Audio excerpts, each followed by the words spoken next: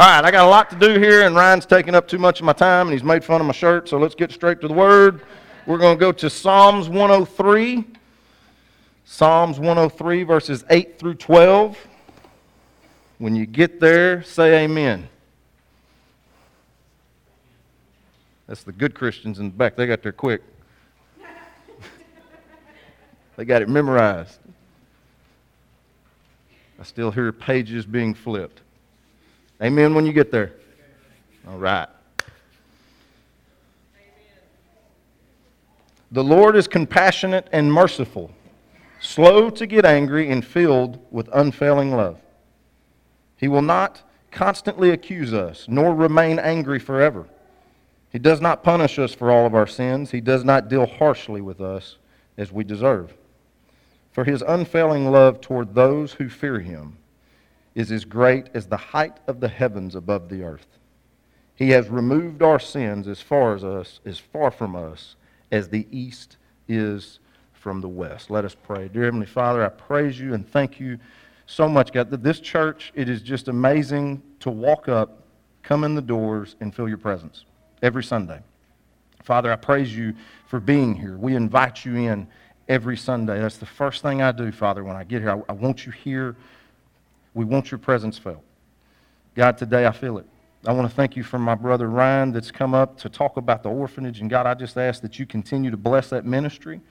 I know that you will because their heart's in the right place. And Father, just continue to keep them in your favor. And God, today I ask that each and every person that's in this room has an open heart and an open mind for the message that you have prepared for me to give that is yours. God, this is your message. I ask that you get me out of the way. Father, in this moment, I ask that you anoint me from the top of my head to the bottom of my feet. That you take all my pride, selfishness, stress, anger, doubt. God, I ask that you take it all away and you cast it into the sea and you replace it with your boldness, your love, your grace, and your mercy, Father. I ask these things in your name. Help us to love, help us to laugh, help us to forgive. Amen. There's a man and he's arrested for multiple counts of fraud. He's hurt many people with his actions. After a short amount of time, the court date arrives. After days of hearings, the jury is ready to decide this person's verdict. Right before the jury goes back to make their decision and the fate of this man, the judge asks him, "Is there anything that you want to say to the court?" The man then looks at the jury. He looks at all the people in the courtroom, some of which are the people that he had wronged. But then right before he says something, he looks at the people directly sitting behind him, and it's his family. And all he can get out is one word: mercy. Today's title is To Show Mercy. At some point in our life, we want justice for someone who's wronged us, right? It's okay to say that. It's okay to say that. But when the table's flipped around on us, we want mercy. Make no mistake about it, our God is a just God, but thank goodness he is also a merciful God. One of the greatest benefits of serving God is that he will extend mercy to us. The problem is the world that we live in today has made showing mercy almost like a weakness. That's the problem. We've got too many people that want to inflict justice 24/7 when there is times that God wants us to show mercy. I need you to understand that mercy is a characteristic of meekness. And if y'all remember, a few weeks back, I preached on meekness is not weakness. Showing mercy can be so strong. We'll get into some of that here in a minute. I've got some stories for that. I tell you, in fact, I'm going to go ahead and, okay. There's a couple that used to do business with me at the jewelry store. This man came in, he bought an engagement ring for his wife. At the time, this was right after we first opened, we now have a secondary finance company that we use to finance everybody. So that way I get my money up front. I don't have to collect it or anything like that. Believe it or not, your pastor used to be a collector. So at this time, I was doing my own financing. Gentleman comes in, finds a ring for his soon-to-be fiance. Didn't have a lot of money to put down, but got to talking to the guy. Seemed like I trust this guy. Seemed to be a good guy. So I allowed him to finance about 70% of the ring. Guy paid like clockwork for the first year. Never had an issue. And then all of a sudden one day, I didn't get a payment. And the next month, I didn't get a payment. But then the next month he calls me. And he tells me, he says, man, I'm really struggling right now. Lost my job. And he said, I can't make a payment, man. He's like, I apologize. He said, do you want the ring back? I said, no. I said, you take care of your family, get back on your feet. Start paying me when you do. So he finds another job just a few months later. It didn't take him long. And he started paying again like clockwork. Did phenomenal. Paid the account off. Came back in. Bought something for Christmas for his wife. Again, some struggles came up. He reached out to me again. And then he caught back up. Everything looked pretty good. All of a sudden, and it was a lot of money. I didn't hear from him. Months went by. I ran into somebody that knew this guy. And at the time, of course, I'm not real happy. You know, that was my before pastor days. Okay, there wasn't much mercy there. And I'm visiting with this guy, and I said, hey, man, can you tell me what such and such is doing? He said, Micah, he passed away. He had passed away in a fatal accident. And it was right at the time that he quit paying. So I immediately went back to the store. I'm getting choked up now because I knew the guy. He's a great guy. I reached out to his wife and I sent her a letter. I didn't call her. I sent her a letter.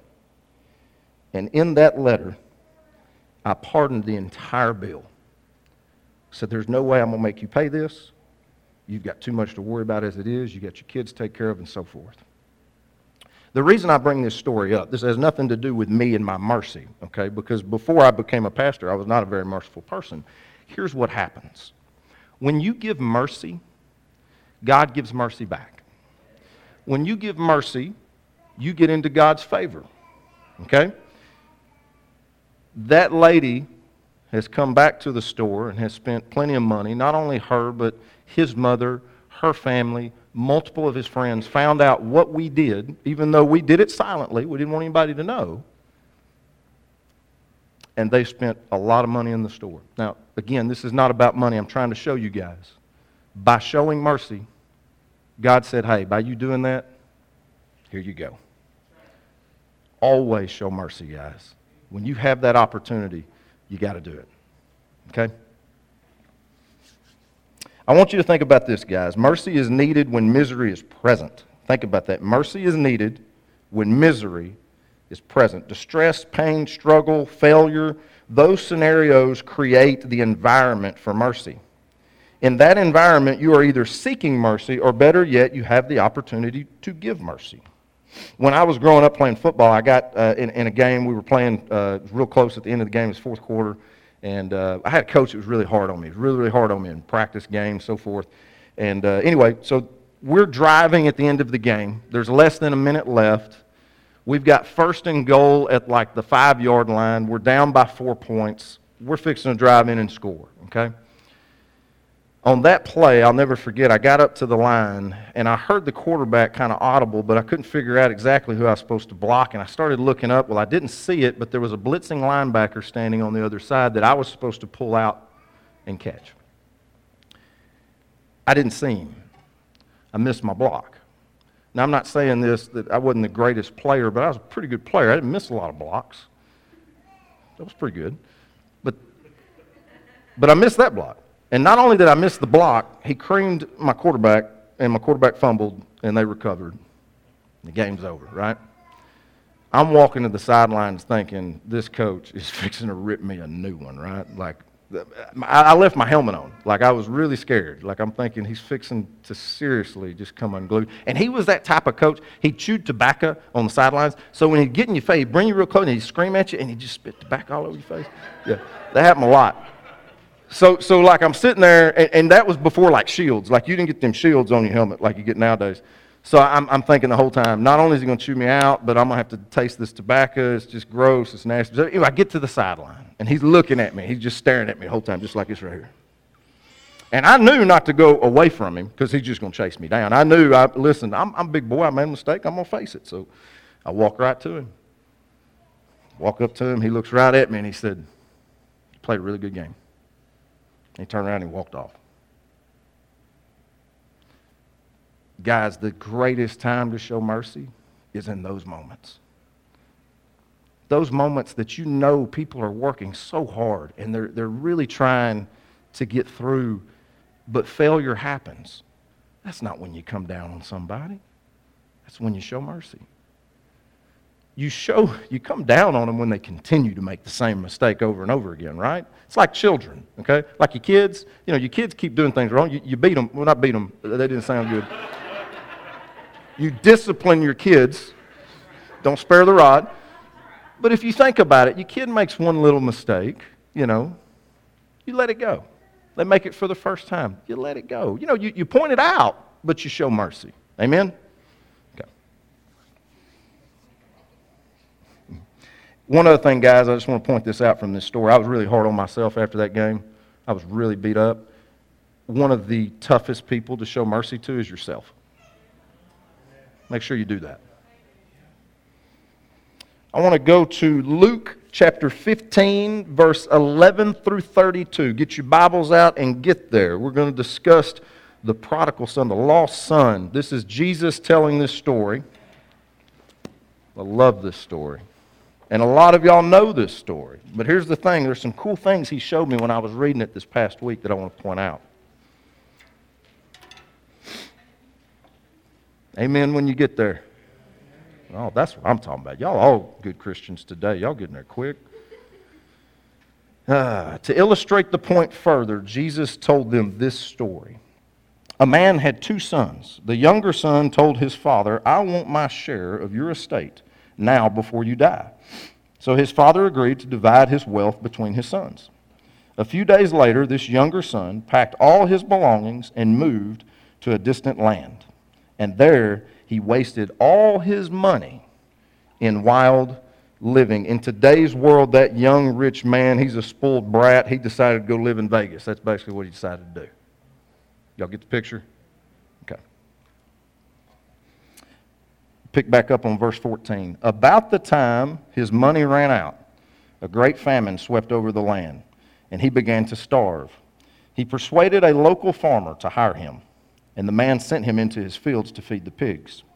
The young man became so hungry that even the pods he was feeding, the pigs looked good to him. That's disgusting. But no one gave him anything. So in other words, the junk that the pigs were eating looked good to him.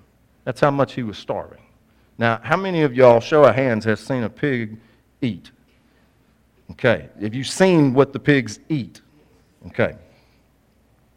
When he finally came to his senses, okay, in one translation it says when he finally came to his right mind. When it says this, guys, I need you to understand, he was obviously not in his right mind.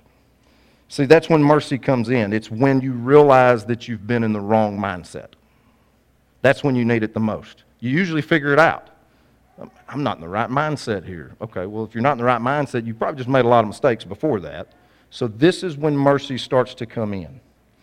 How many of us have been the same way? I want you to think about it. Some of you may have had fun the night before, okay? And then the next morning you realize mercy was needed. And for some of y'all, that mercy may be called Tylenol or ibuprofen. I'm just saying, not your pastor, that's some of y'all. Y'all notice I said some of y'all. That's the thing, again, guys, when mercy is needed is when it's those situations when you finally wake up and realize you made those mistakes, okay? Let's continue on. I'm getting somewhere. we're back 17, when he finally came to his right mind, his senses. He said to himself, at home, even the hired servants have food good enough to spare. And here I am dying of hunger. I will go home to my father, and I will say to my father, I have sinned against you, both you and heaven, and I am no longer worthy of being called your son. Please take me as one of your hired servants. I want you to notice something here, guys. I want you to pick up on what it says happened once he came to his right mind. He thought of his father. Again, how many times do we do that? We don't do things right. We do things with the wrong mindset, and the first thing we think about is, oh God, right? I mean, again, it's kind of like how many times have you woke up the next morning from something you didn't need to be doing, you wake up, you got a bad headache, you don't feel good, and you're like, oh God, please help. Seriously, think about it. That's what he's doing in this moment. We make bad decisions in life when mercy is needed. We are so quick to call out God instead of trying to stay on the right path. I want to pick back up verse 20. So he returned home to his father. And while he was still a long way off, his father saw him coming. Filled with love and compassion, he ran to his son, embraced him, and kissed him. All right, notice here the son did not see the father saw the son. God's always looking for us. The son never saw the father. It was a ways off, but the father, I want you to get this, I want you to catch this. No matter how messed up you are, God is always looking for you to come back home. That's what Jesus is telling in this story. Go back to where we at here, verse 21. His son said to him, Father, I have sinned against both heaven and you, and I am no longer worthy of being called your son. But his father said to the servants, quick, bring the finest robe in the house and put it on him. Get a ring for his finger, and sandals for his feet. And kill the calf we have been fattening. We must celebrate with a feast.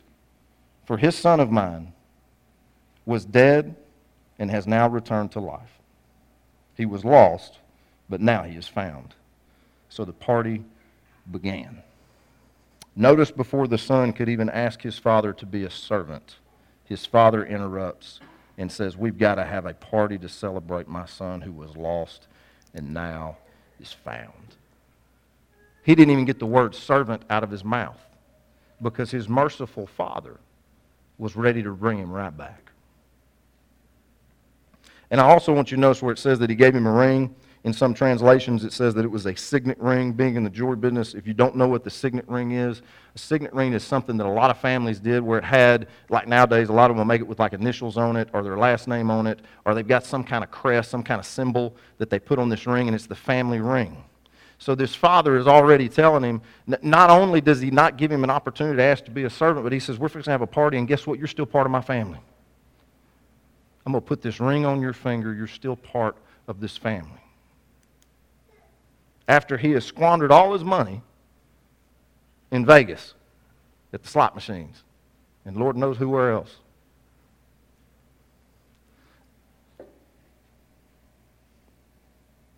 That would be a cool way to end this story.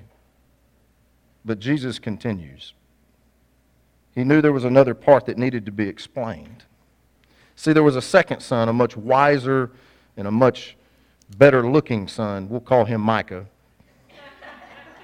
And then we're going to call this one that screws up all the time, we're going to, I don't know, Bojo. Just going to do that. We're going to continue the story. We're going to hear what Bojo had to say.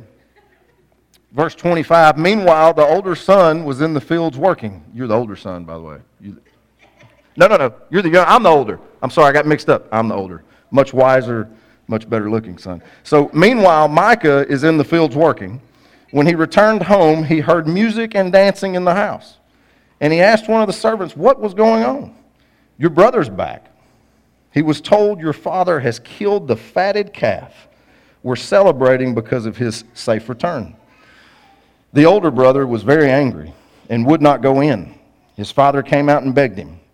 But he replied, all these years I've slaved for you, and never once refused to do a single thing you told me to do. And in all that time, you never gave me even one goat for a feast with my friends. Yet, when Bojo comes back, after squandering all your money on prostitutes, you celebrate by killing the fatted calf. Okay, well, see, the second son is a little upset, right? Like, I'm a little upset here. And he says, why Bojo? He gets to have this party after all this stuff. The whole time I've been here taking care of you, so forth. I mean, who do you think actually fattened the calf, right? Because, like, he ain't been here. Like, I'm the one been taking care of the cow. I'm the one been feeding the cow. But you're going to give the cow to Bojo, who's been doing God knows what in Vegas. Like, that doesn't make any sense to the older, wiser, better-looking brother, right? So,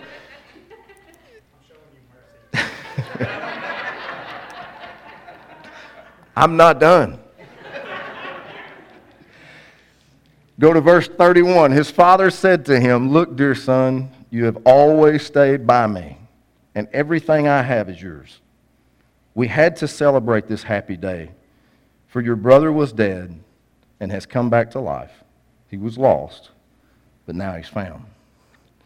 How many times is that us, guys? Wanting justice. You know, I wanted justice, right? It's not fair. I'm the one doing all the work. I'm the one sitting here.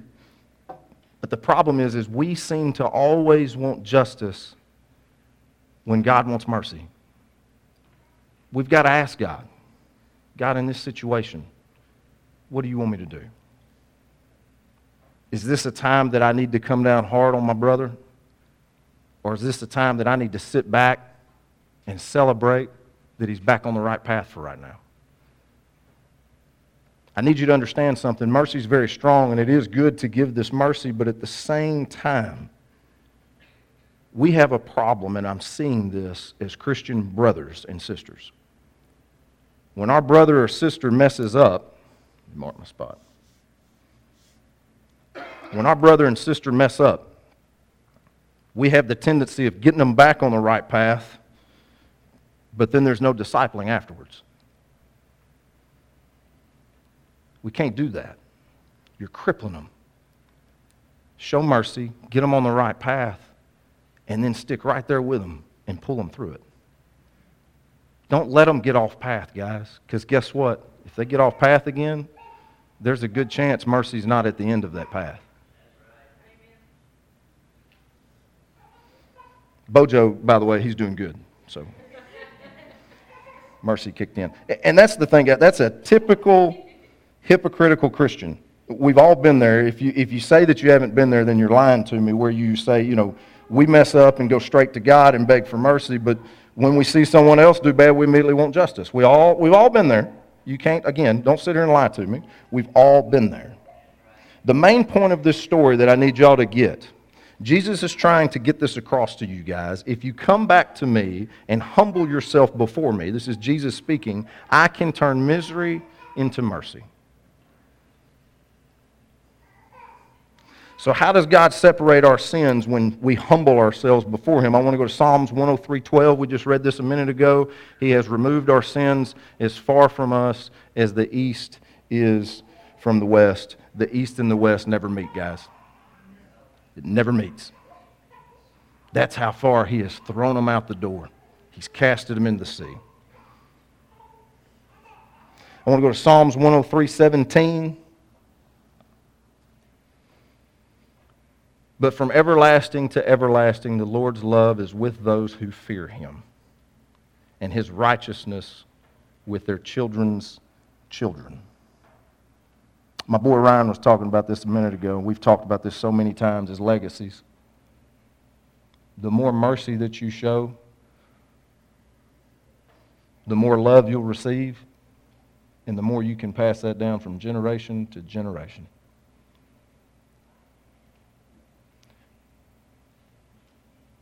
If you're stubborn and you're hard-headed and you want nothing but justice 24/7 and you don't listen to the Spirit when He's trying to tell you to show mercy, your children will see that. Not only that, you're probably treating your children that way. Ryan, you correct me if I'm wrong, but I guarantee you a lot of those children continue on that same path. it's hard to get them back on track, right? It's our jobs, mothers and fathers, grandparents, show mercy. I had one grandmother that showed a lot of mercy, and I had one grandmother that was straight up truth and justice, and I never wanted to go to that grandmother's house. I want to go to the other one's house. I mean, I literally climbed over a fence one time, and she beat me like a dog right out there in the yard. Like, people driving by honking and laughing. I'm like, this ain't funny. Like, I was getting beat up by my grandma, and I was running from her, and that old woman was fast. Like, she caught me. But think about it. Seriously, think about it. If it's straight up just truth and justice and just always on you, you don't want to be around that person. You want to be around the one that you know you can make a mistake and they'll still love you, and they'll teach you, and they'll guide you. By the way, not that this grandmother didn't teach and guide. She just had a different way of doing it. I loved her to death. Miss her tremendously. Whatever mercy you are wanting God to give you, you need to give that same mercy to others. Let's go to James 2:13.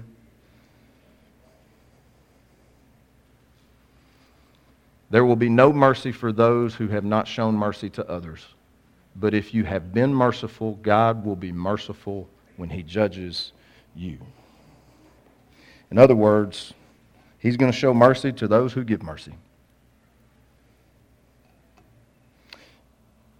About 4 months ago, it hadn't been that long, 3 months ago, me and Amanda and the kids went to Dallas. And instead of getting a hotel room, we decided we were going to get one of those Airbnbs, get our own little place or whatever. So Amanda's looking online. I gave her a budget. So this is kind of where we need to stay, right in this area right here. And we ended up in the hood. But the thing is, she told me, she's like, yeah, it's going to be this much and so forth. Well, we get there. Airbnb's a little different. You don't receive a bill at first, so forth. It's kind of weird. I don't like how they do it. But anyway, so when it was all over with, and I get home, I get an email from Airbnb, and I see the bill, and it ain't the budget. It's not even close to the budget. Okay. So I'm looking at it, and I'm like, she never does this. Like, what is going on? So I reach out to Amanda, and she says, Micah, she said, I'm telling you, that's what the price was. I know that's what the price was. It wasn't that much. I know it wasn't that much. So we go back and we look at it.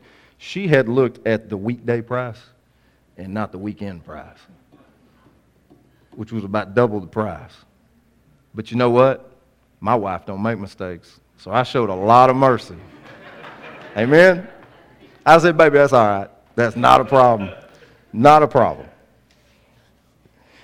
I want to give you guys 5 ways that you can show mercy to others.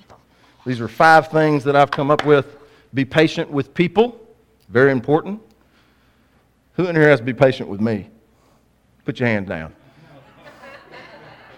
Give people a second chance. Be good to those that hurt you. Be kind to those that offend you. And then pray for all the above. If you can do that, man, there will be no drama in your life. If you can do these things right here, if you can give somebody a second chance, if you can be patient, if you can be good to those that hurt you, be kind to those that offend you, there's no need for them to be upset at you. You can go to sleep at night without the drama of you doing something wrong. You can go to sleep with pure peace. That's what I want for this church. I want this church to be able to go to sleep at night and not have to have a worry in their mind about something they said that day to somebody, or some way that they wronged someone, or that they gossiped. It'd be nice. That's a lot of peace. Get a good night's sleep that way. That's what I want for this church. I want to end with the story to explain the difference between our mercy and God's mercy. I want you to imagine that you knew a criminal who was going to be put on death row. On top of that, this same guy had terminal cancer. He had no money, no family, and a criminal record that would never allow him to get a job. This man one day gets a call from the governor. The governor says, "You've been forgiven of all that you've committed, and you're pardoned. So the man is free, right? But he's going to die in 6 months. He's got terminal cancer. He has no family, and he can't get a job because of his criminal record. But he was pardoned by the governor, and he's freed. It's a good story, but here's the difference. I want you to imagine this. That same man gets a call from the same governor saying again, you've been forgiven, you've been pardoned. But the governor tells him, when you walk out the door, there's going to be a limo waiting for you outside. In this limo is the doctor that has come up with the cure for your terminal cancer. The limo is going to drive you to my mansion, where I'm going to adopt you as my family, and you will be a part of my family for the rest of your life. I'll also wipe your slate clean, and there will be no record of the crimes that you have committed, so you can then get a job in my administration and work with my team for the rest of your life. That's mercy. There's a difference there, right? You see the difference? Grab a pen and paper. So I'll write this down.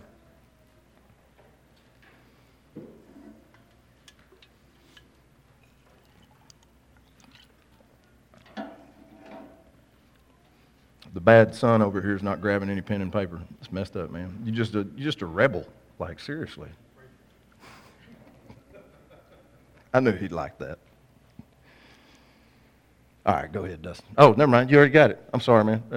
I waited too long. Mercy is greater than forgiveness. The first story with the governor and the pardon, that's forgiveness. The second story, that's mercy. Mercy is greater than forgiveness, guys. You can forgive people all day long. You can. You can forgive them, but can you show mercy on top of that? That's what's hard. It's almost like the forgiving part's not as, it's not that, everybody says, man, it's hard to forgive. No, it's hard to give mercy. That's what's hard. You can forgive people. You know why you can forgive people? Because you know that's what you're supposed to do, right? You're supposed to show mercy too. That's the hard part. Especially when people continue to make those same mistakes, guys. And again, I need y'all to understand today, because I know some of you are looking at me and you're like, but Micah, people are just going to walk all over me. No, that's not what I'm saying. God doesn't want people to walk all over you. He wants us to be bold. But there's times to be bold and there's times to be meek. You need to know the difference. How do you know the difference?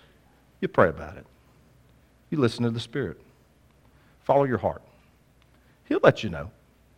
He'll let you know when it's time to be merciful, and He'll let you know when it's time to be bold.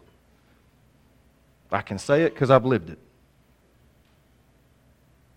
Have that connection with the Holy Spirit so you can hear that. It's very important.